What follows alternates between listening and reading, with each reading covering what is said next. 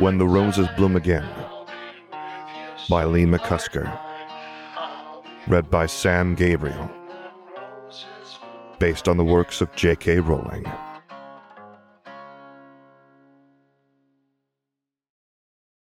Chapter 51. Going Over. The attack had come suddenly at dawn as hundreds of Grindelwald's followers spilled over the top of their trenches, their battle cries echoing across the fields as they charged towards ICW forces. "The bastards know where our traps are," Moody growled, looking through his omnioculars. "All right, lads, there's nothing for it. We'll be buggered 3 ways to Sunday if we sit here. Move your arses!" They had been here less than 48 hours, and already Harry and Charles found themselves going over the top to meet the enemy on the battlefield. Harry had become quite adept at running throughout his life, and his legs carried him ahead of his peers, though Charles followed closely. "Wait up!" the latter called, struggling to keep pace with his nimble friend.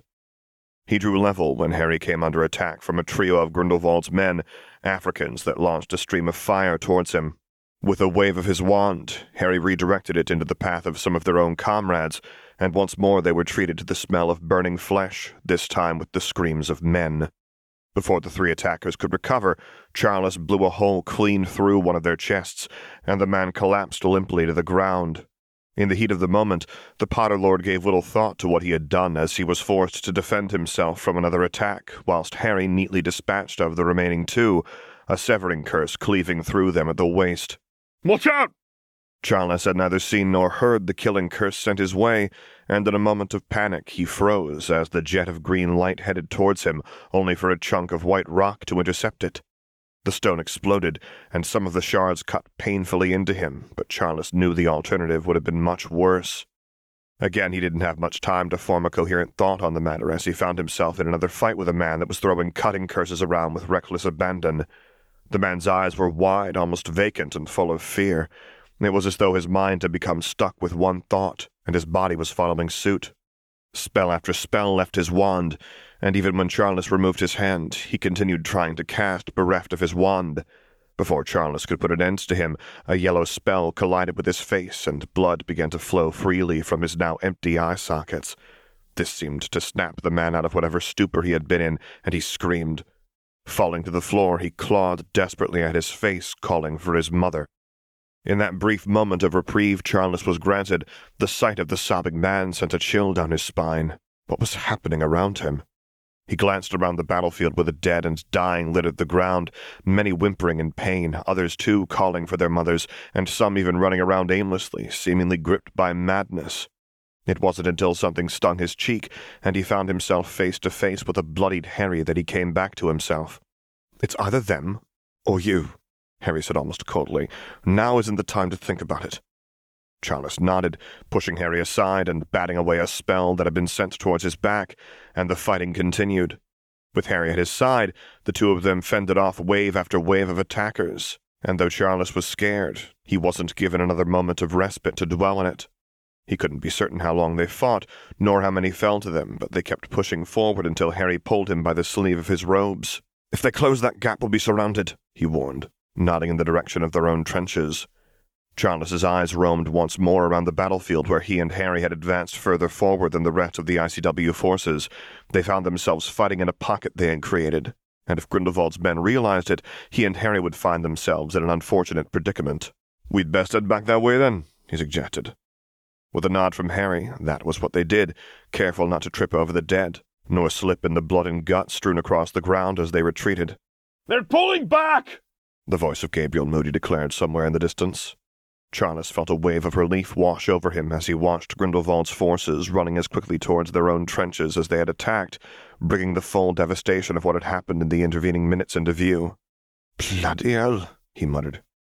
Charles began trembling uncontrollably as the adrenaline began to subside, and he was barely aware of the arm being placed around his shoulder before he was guided back into the trench. "He'll be all right," Harry's voice assured him. Charles nodded shakily, gasping as he looked up at his friend.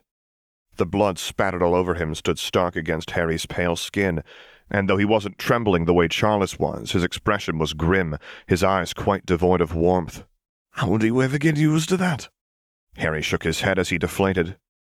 "You don't. You just get better at dealing with it," he sighed. Learning that Harry was the Serpent had brought the realization that the boy he had spent 2 years at Hogwarts with had killed many before today already. For Harry, this wasn't anything new, but Charles had never done such a thing. "I killed people, Harry," he murmured. "I chose to live, rather than being killed," Harry asked. Charles frowned, but Harry held up a hand to prevent him from replying. "They would have killed you without thought. And if they make it to England, those that refuse to comply with Grindelwald will either be slaughtered or imprisoned. I've seen what his followers do to people under his orders. If you'd seen it too, you'd feel no guilt for what you'd done." Charles swallowed deeply and nodded, the haunted look Harry wore leaving him with no doubt that what he'd signed up for would not be easy, and that he'd have to be strong to see it through. Thoughts of his father came to the forefront of his mind, and Charles, for the first time since the fighting had stopped, felt something other than the horror of battle, of the blood spilled, and the lives he had taken. He felt like he had done the right thing, for the memory of the man that had sired him, and for those that remained at home who knew not what awaited them if Grindelwald was to be victorious. "You did well, lads," Moody praised as he approached them, he too bloodied and sporting a nasty wound across his brow. "Get yourselves cleaned up and checked out by the healers." "We will," Harry assured the man. "Today shouldn't have happened," Moody grumbled. "From now on, the defenses will be switched around every 24 hours. We don't want to get caught with our trousers down." With that, he left to see to the other men, and Charles gasped as Harry removed his shirt. He had been cut quite deeply across the chest. It was bleeding heavily, but the sight of the muscle and sinew turned Charles's stomach. "I've had it worse," Harry said dismissively, placing the point of his wand on the wound and hissing. It sealed, but left behind a puckered, purple line a few inches in length that would be tender for some time. Charles, too, had not escaped unscathed. With the adrenaline having ebbed away, he could feel the aches, the stiffness, and sting of his own cuts that littered his torso. None were as deep as Harry's, but his left elbow was blackened and swollen from where he had been hit by a spell. When that had happened, he didn't know, but seeing it only made the throbbing worse. "That looks broken," Harry huffed as he inspected it, a frown marring his features. "You'd best see a healer for that. I once had a fool vanish all the bones in my arm and spent the night having them regrown. Believe me, you don't want to endure that." Charles grimaced at the thought. He'd broken some ribs playing Quidditch and a few fingers to go along with it, but they had been put right immediately by Madame Morgana. "Come on," Harry urged. "I'll even hold your hand for you." "Piss off," Charles grumbled, chuckling at the impish grin that formed on Harry's lips. He'd had his first taste of war, and as he and Harry made their way through the trenches to respectful nods and greetings from the others they came upon, Charles found he didn't care for it much. That didn't mean he would shy away from the fighting that was to come. If anything, what he'd experienced only made him more eager to see an end to the conflict, and the only way that was possible was to keep fighting. And fight he would, for his father, for those back home, and for those that stood and fought next to him. Being in the Ministry of Magic felt different for Arcturus without an impending gathering of the Wizengamot. There were no other lords to be seen within the atrium, only workers milling around and conducting their business, and one portion of the expanse of space set aside for the continuing recruitment drive that had swept the nation. Even now a sizable queue could be seen, stretching from where a senior Auror and some of his underlings were seated behind a long table, each calling the men forward who had arrived to offer their services to the war effort. Arcturus joined at the rear and waited his turn. It had taken longer than he'd expected to put his affairs in order so that he could leave knowing the family was in safe hands. Needless to say, Lord Parkinson had been quite surprised that Arcturus had requested he handle the matters of the black businesses and political responsibilities in his stead. Arcturus wouldn't profess to like the man, but Maxim Parkinson would serve the position as proxy well enough. It would even raise the man's standing amongst his peers and be a slap in the face of others who would feel like they should have been chosen. The likes of the Malfoys and Knots would see it as a slight against them, exactly as Arcturus intended. It would remind them just who it was that stood head and shoulders above them, that the Blacks had a new lord who thought less of them than a much lower lord in Parkinson. The thought brought a grin to Arcturus's lips. He'd like to see how Malfoy would react when he learned that Parkinson had more power at his disposal. "Next!" a voice called, interrupting his relishable thoughts, and sobering him instantly. "Name?" the Auror garbed in red robes asked, not even deigning Arcturus with a look. Arcturus Black. The Auror's quill paused its scratching, and after a brief moment, the man met Arcturus's steely gaze, his own one of caution. "You wish to sign up, Lord Black?" Arcturus nodded, and the Auror looked pleadingly towards his colleagues in the hope of being offered some assistance. "Sir?" he called weakly to the senior Auror. "What is it, Carmichael?" the man in charge snapped irritably as he stomped over. Lord Black," the subordinate answered simply. The senior Auror's eyes darted towards Arcturus, and he eyed the lord curiously for a moment. "You wish to sign up?" he asked skeptically. "No, I thought I'd come here and be gulped at," Arcturus replied dryly. "Why else would I be here?" The senior Auror was taken aback by the response, scoffing as he shook his head. "All right," he decided. "Sign him up, Carmichael, and then send him to Auror Godfrey. He's managing the pure blood recruits for now." The Auror nodded and began filling in the necessary paperwork, while Arcturus found himself being scrutinized by the senior Auror. "You know, whether I believe you're Grindelwald's man," he pointed out. "My father and brother were," Arcturus said bluntly, "but not me. I'll see that bastard hang for what he did to my family." "We'll see about that," the senior Auror muttered before heading back to his own seat further down the table. Arcturus's nostrils flared. He was not ignorant of the rumors of the family reputation being in tatters. He needed to act, not only to ensure that Grindelwald faced suitable justice for his transgressions against the Blacks, but to reassure the rest of Wizarding Britain that he was not his father. Arcturus was loyal to his home, and he would not have any think differently. That's everything, Lord Black," Carmichael informed him. "If you could take your papers and speak with Auror Godfrey in his office over there, he'll go through the rest of the process with you." Arcturus nodded and accepted the small stack of parchment before he headed in the direction the Auror pointed. The office that Auror Godfrey had been given was little more than a broom closet with a desk and 2 chairs squeezed into the small space. There was not even a door for privacy, but there was another man wearing red robes, this one considerably older than the others in the atrium. Arcturus cleared his throat, and the man looked up from the parchment he was poring over. "Well, I never thought I'd see the day," he chuckled, evidently surprised by Arcturus's appearance. "Please, take a seat, Lord Black." Godfrey wasn't so cautious as the other Auror had been, and didn't show any of the nervousness either.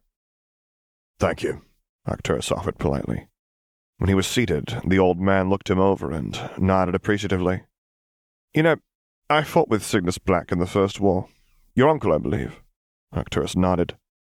Cygnus Black had been killed somewhere on the continent. Arcturus didn't know the exact details, as his father had never discussed it, but Cygnus had left Britain and never returned. "He was a good man," Godfrey sighed. "There were those that didn't trust him, but I know good people when I see them. Are you a good person, Arcturus Black?" he asked, reading the name off the parchment that Arcturus had placed on the desk. Arcturus shrugged. He hadn't given it much thought. In truth, he couldn't care less what Godfrey or any other thought of him. It was his job to ensure the family reputation remained intact, and though the Blacks were treated with caution at best and feared by many, they were the house that all respected. That had changed in recent months, with what Cassiopeia, Perseus, and their father had done, and it was Arcturus's responsibility to redeem the family standing, to leave the rest of the families in Wizarding Britain with no doubt as to whom it was the Blacks were loyal. He wouldn't allow the actions of a few ruin the hard work and loyalty to Britain that so many generations of Blacks had shown. "I think you could be," Godfrey said thoughtfully. "Now for your placement. There was quite the skirmish this morning on the border of France and Belgium. Until I receive a definitive number of losses, I won't know where a man like you will be needed most. Wherever you are placed, I wouldn't expect a warm welcome. William Potter was highly thought of by the other men, and it is no secret how he died." Arcturus nodded his understanding. "I'm sure you'll be fine," Godfrey assured him. "I will send for you when the numbers come in," he added, handing Arcturus an identity card. "I'm expecting them in the next few hours, so I would find the last bit of peace and enjoy it. The front is only becoming more dangerous." "I will," Arcturus assured the man as he stood. "Thank you." Godfrey smiled and offered a hand that Arcturus shook. "I wish you luck, Lord Black," he said sincerely. With a final nod, Arcturus left the small office, his thoughts wandering, as they often did now, to what he would do to Grindelwald if given the chance. Inevitably, they shifted to the younger sister he would be leaving behind. Dorea had not taken the news well, merely nodding and leaving the room when he informed her of his intentions. She wasn't angry with him. Having grown up in a pureblood home, she would have been anticipating this move, but it didn't make it any easier for her. She was upset and worried that she would lose him. But as Arcturus had explained, this wasn't about him and his ego. It was about making Grindelwald pay for crossing his family to restore the black reputation amongst their peers. Arcturus would not be the cause of the fall of House Black. No. He would be the one to rescue it from the brink of collapse. Although he had cleaned himself thoroughly, the smell of blood still clung to Harry's skin. It was a scent he had become used to, and he was merely grateful that such a small amount of it spilled this time had been his own. "How's the arm?" he asked as Chalice entered the room sporting a sling. "It aches," Chalice grumbled, "but it's better than it was." Harry chuckled. "It could have been worse." "It could have," Chalice agreed quietly, taking a seat on his bunk, where he remained pensive for several moments before he spoke once more. "You saved my life. That killing curse was coming straight for me, and I froze." "You saved mine, too," Harry reminded him. "I suppose it won't be the last time for either of us." Chalice nodded darkly. "Thanks anyway," he said sincerely. "And this isn't what I thought it would be. It's not like dueling someone." It wasn't, and Harry could have told Chalice that long before he signed up to fight. In a duel, there was only one other to focus on, and there was much more freedom to be creative with the magic that was wielded. In a battle like the one they had experienced, the rules were simple: strike hard and strike first, with whatever spell was the quickest to cast, and that would do the most damage. Blasting and cutting curses were what most implemented, and those well-versed enough in curses would favor them. With people from diverse cultures, education, and lifestyles, there was no telling what they may face, however. They would need to be prepared for anything. "We will be all right, won't we?" Chalice asked, breaking into his thoughts. Harry could only shrug. He couldn't lie to the man. "I don't know," he answered honestly. "All it takes is one spell." "I won't let that happen to you," Chalice promised. "I'll be watching your back like it is my own." The sentiment brought a smile to Harry's lips. "And I'll be watching yours." Chalice returned the gesture, and Harry removed some ink, parchment, and a quill from his bag and began writing a letter to Minerva. Word of what had happened here today would get out, and he didn't wish for the woman to worry any more than she already was. "I should probably write to my mother," Chalice decided, seeing what Harry was doing. "Bloody hell, if one of those nutters over there doesn't kill me. She does might when I make it home." Harry chuckled as he nodded his agreement. "Laugh it up, Evans," Chalice snorted. "She'll kill you, too." The man was grinning smugly, and Harry could only shake his head in response. To the fools of the ICW, it would appear that Gellert had finally lost his patience and made an attempt to breach their lines, but the Dark Lord had merely prodded at their defenses, assessed the men to see how they would react to an attack, and how easily they may crumble if the weight of his full force was pressed upon them. The outcome had been quite unexpected. He'd lost a number of men in the experiment, a negligible number, but a loss nonetheless. From the reports he'd received, the men of the ICW had fought with the ferocity of wild animals, snarling and clawing their way through his ranks who had been forced to retreat. They had put on quite the show, spilled blood and taken lives. "For the greater good," Gellert murmured to himself. This was not the war he had envisioned, nor the one he desired.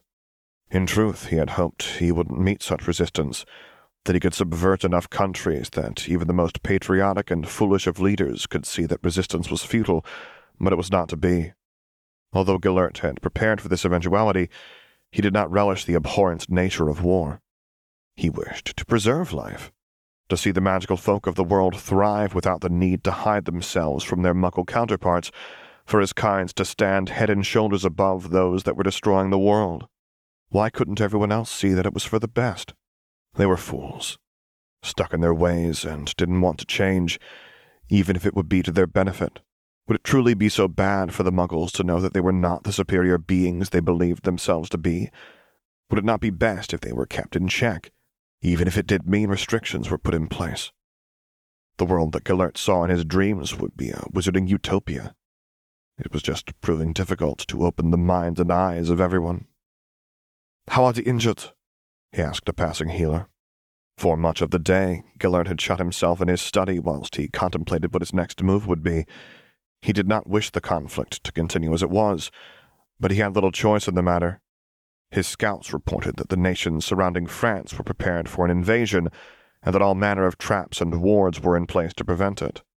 Creating enough port keys to transport his fellows into them wouldn't be a problem, but arriving with no shelter of which to speak, and surrounded on all sides by the ICW forces, who would arrive to pre-made trenches and behind an enviable series of defenses, would only see his own men killed. "We lost 4 more," the woman answered softly. "Most others are showing positive signs of recovery, but there are few who still hang in the balance." Gillard nodded his understanding and placed a hand on her shoulder. "Do what you can for them," he instructed, offering the healer an encouraging smile. "We will," she assured him before heading back towards the medical bay he'd insisted be installed. Gillard had hoped that such a thing wouldn't be necessary, but injuries and casualties were now unavoidable. Until he could formulate a plan to break the stalemate he found himself in, the fighting would continue. The past weeks had been little more than a downward spiral for Dorea. She'd lost her father and brother, the latter of whom had killed a prominent lord, the father of a man she had come to care for. Since attending the funeral of William Potter, she had heard nothing from Charles. She had thrown herself into her work, treating patient after patient that was brought in from the front, this morning in particular being the worst she had seen yet. According to one of the healers, there had been quite the battle, something that only added to Dorea's worries. Ever since Cassiopeia had visited last, she knew that Arcturus would no longer keep himself away from the fighting. She had seen it in his eyes, the anger, the sadness, and determination. It had only been a matter of time before he'd leave, and Dorea couldn't help but think that she would lose the last of her family.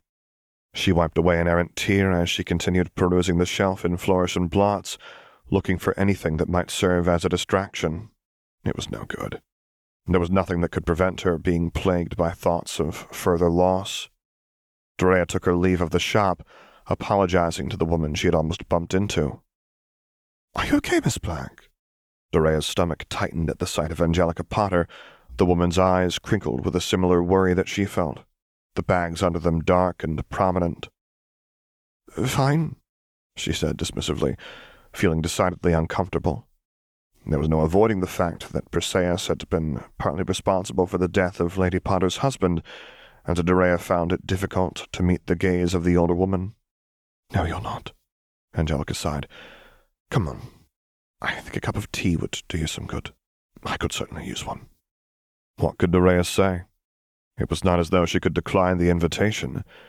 She would simply have to endure the tense atmosphere and accept what Lady Potter had to say to her. What that could be beyond scolding her for her family's involvement in the death of her husband, Dorea knew not, but she allowed herself to be steered by the shoulders into the leaky cauldron and into a private booth. "A pot of tea and some biscuits, please," Lady Potter requested from the barman, who looked between them cautiously. "Of course," the man complied, a silence falling during his absence. When he returned and placed the pot and cups on the table with a platter of biscuits, Angelica poured them both a drink. "Sugar?" she asked. "One, please," Dorea answered. Once she had finished the preparations, the older woman leaned back in her chair and took a sip of the hot liquid, eyeing Dorea, who fought the urge to squirm under her gaze. "I would ask how things are, but I suppose that would be a silly question. You look as though you have the weight of the world on your shoulders. That's a lot to carry for one so young." Dorea released a deep breath as she nodded. "It's been an awful few weeks," she sighed, taking the cup of tea Lady Potter had poured for her and warming her hands with it. "It has," Angelica agreed pointedly. Once more, Dorea felt awkward. "I'm sorry for what my brother did," she offered. "I'm so angry with him." "But you still miss him," Angelica broke in. Dorea nodded. "He was your brother. Despite what choices he made, nothing will change that." "I know. But it doesn't stop me being angry with him." "That's normal, I suppose," Angelica replied tiredly. "I feel the same way about my will. I didn't agree with what choices he made, and they got him killed." Are all men so stupid? Dorea huffed. No, Angelica said, but they're pig-headed and full of damned pride. It wasn't enough that Will went to fight. My son has only gone and followed him. The last words were choked, but the Lady Potter composed herself quickly. Dorea, however, could only look at the woman in shock. Charles has gone? She asked worriedly. Angelica raised an eyebrow in her direction. Are you on a first-name basis with my son, Miss Black? The tone Angelica used wasn't accusatory, but the question felt Dorea feeling taken aback. She didn't know what to say. Much to her relief, she was rescued by an amused laugh from the woman seated opposite her. Don't worry, Miss Black. My son never was very good at keeping secrets from me. Besides, Will told me he and Charles had spoken. Spoken about what? Angelica offered her a smile. I don't suppose it matters now, she sighed. Dorea frowned thoughtfully for a moment and took a sip of her tea. Arcturus has gone to fight too, she blurted. Against Grindelwald. Whatever for? To redeem our family name, Dorea muttered. And for revenge. Dorea nodded. Maybe it's just the men in our families who are stupid, she snorted. Oh, it's not exclusive to just the Blacks and Potters, Angelica returned. As soon as Harry found out Charles was going to war, he followed. Evans? The very same, Dorea snorted. They're quite the pair. Did Charles tell you what they did for me at school? Angelica shook her head. No, I can't say that he did. Really? They were both in detention for months. What on earth did they do? Dorea smiled fondly before regaling Lady Potter with the incident involving McLaggen and his ilk. They were so sweet. They even took me back to the Slytherin common room. Arcturus was furious, but grateful for what they did. He even speaks fondly of Evans. Angelica returned the smile. They're good boys, really. They just caused me more worry than I thought possible. It was bad enough when Harry decided to... She caught herself before divulging Harry's chosen career. I'm just glad that they're together if they must be. From what I saw, I feel sorry for anyone that crosses them, Dorea offered comfortingly. As do I, Angelica sighed. My Charles may be quite docile for the most part, but he is a Potter through and through. He and Harry are very alike in many ways. I'm sure they will be fine. I hope so, Angelica murmured. And my thoughts are with your brother. I hope they all come home safe, she added as she stood. Do take care, Miss Black.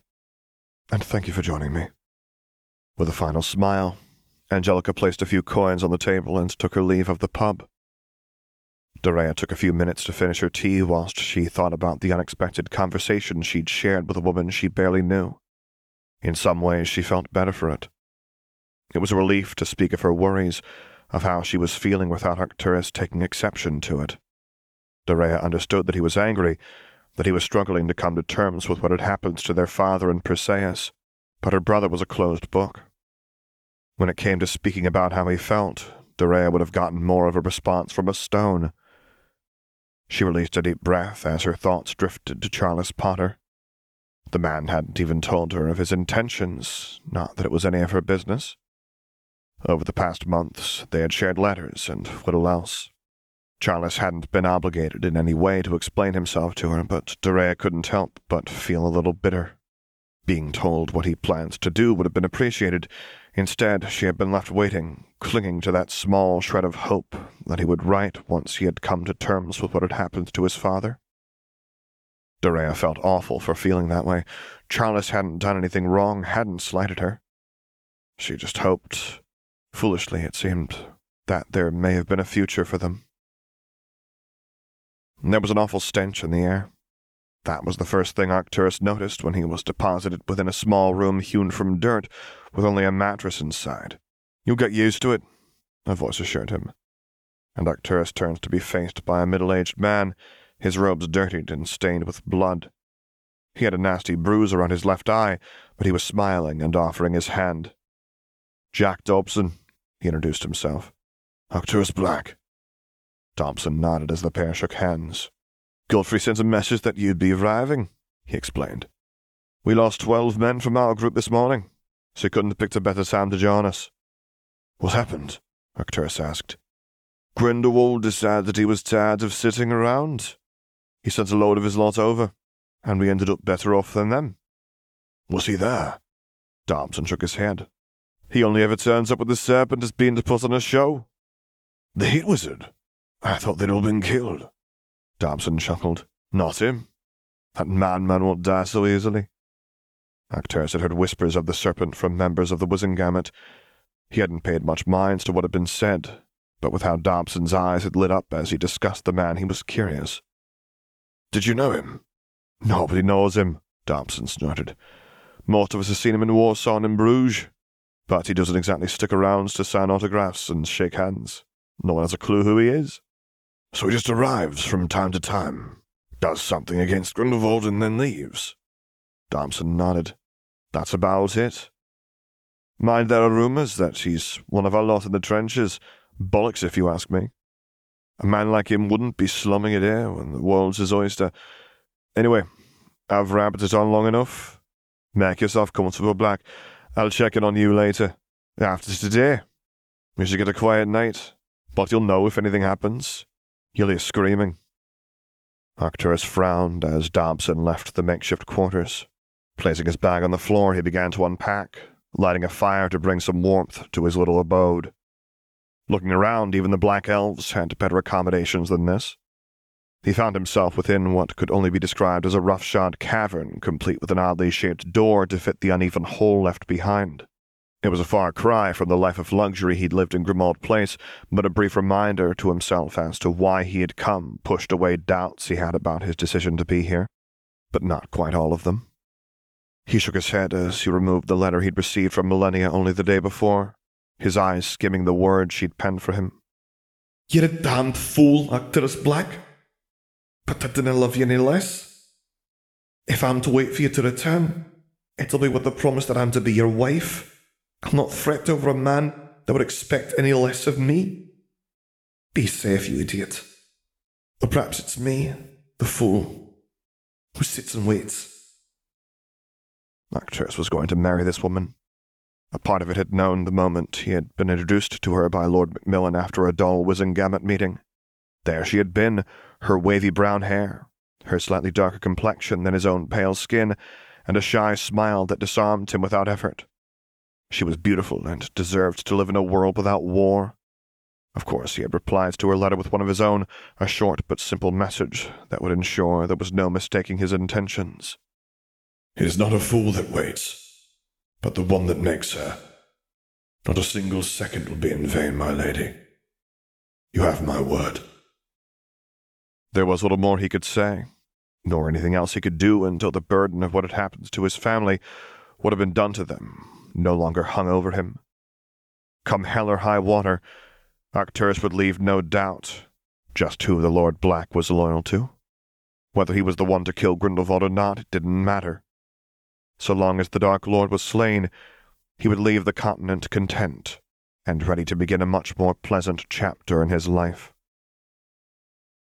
With the school year coming to an end and the exams having finally been concluded, the castle was full of excitable students, eager to go home and enjoy their summers, or in the case of the 7th years, the rest of their lives away from Hogwarts.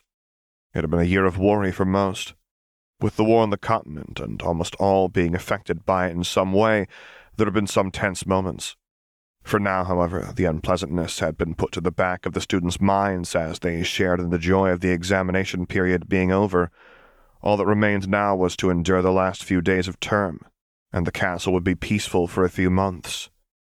Not that Minerva was looking forward to having so much unoccupied time.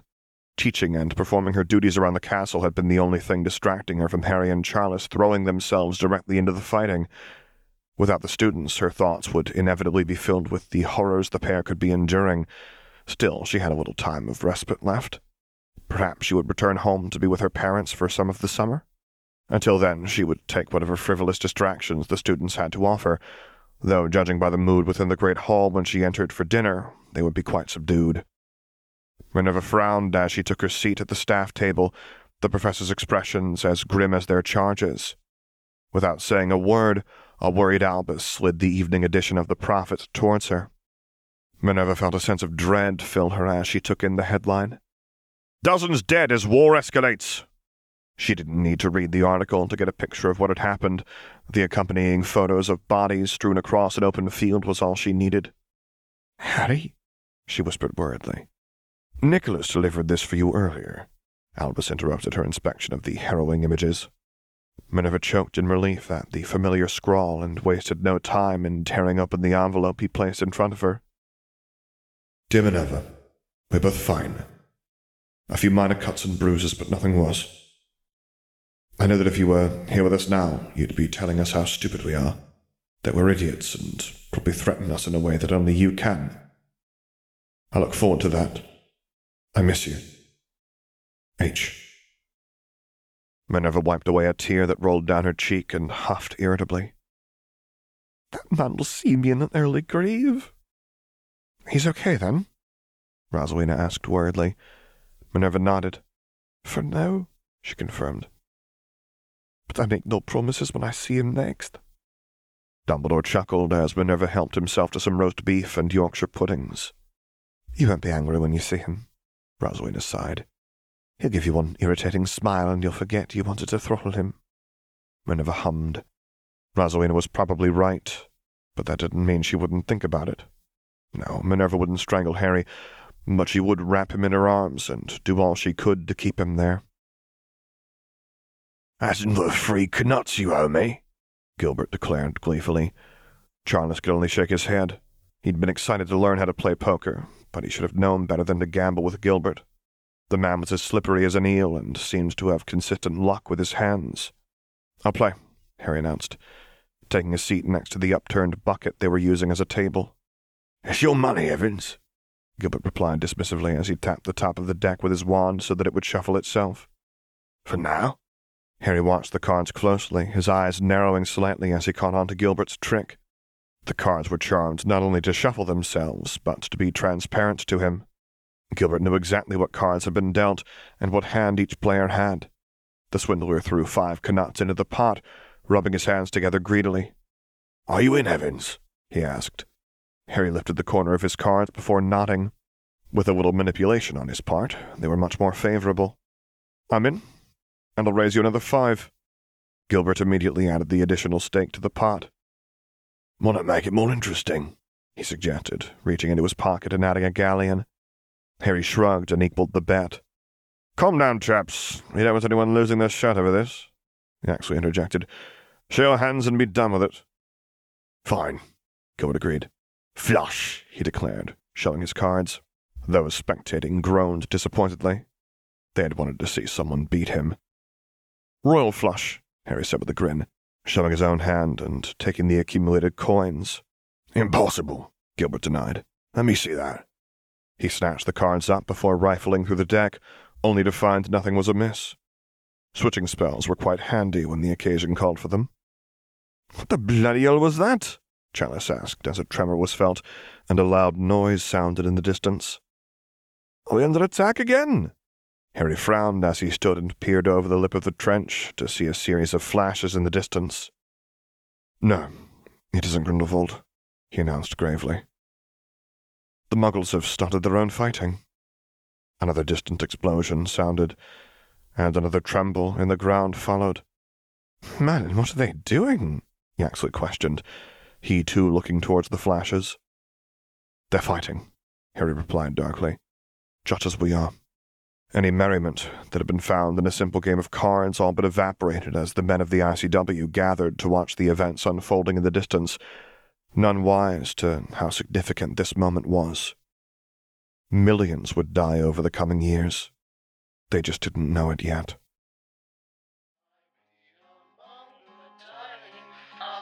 For this and other stories by the same author, visit leemccusker.com, as well as the fanfiction.net page of the Black's Resurgence. Music by Dr. James Benegoff and Sam Gabriel. If you would like to commission me to record a story, voiceover, or character, please get in touch using the contact information on my website, which is located at samgabrielvo.com. And there you can find other stories that I've read, as well as links to my Patreon page, to which I hope you consider subscribing to support me, and my Discord server, where I record things live for your enjoyment. And finally, as always, thank you for listening.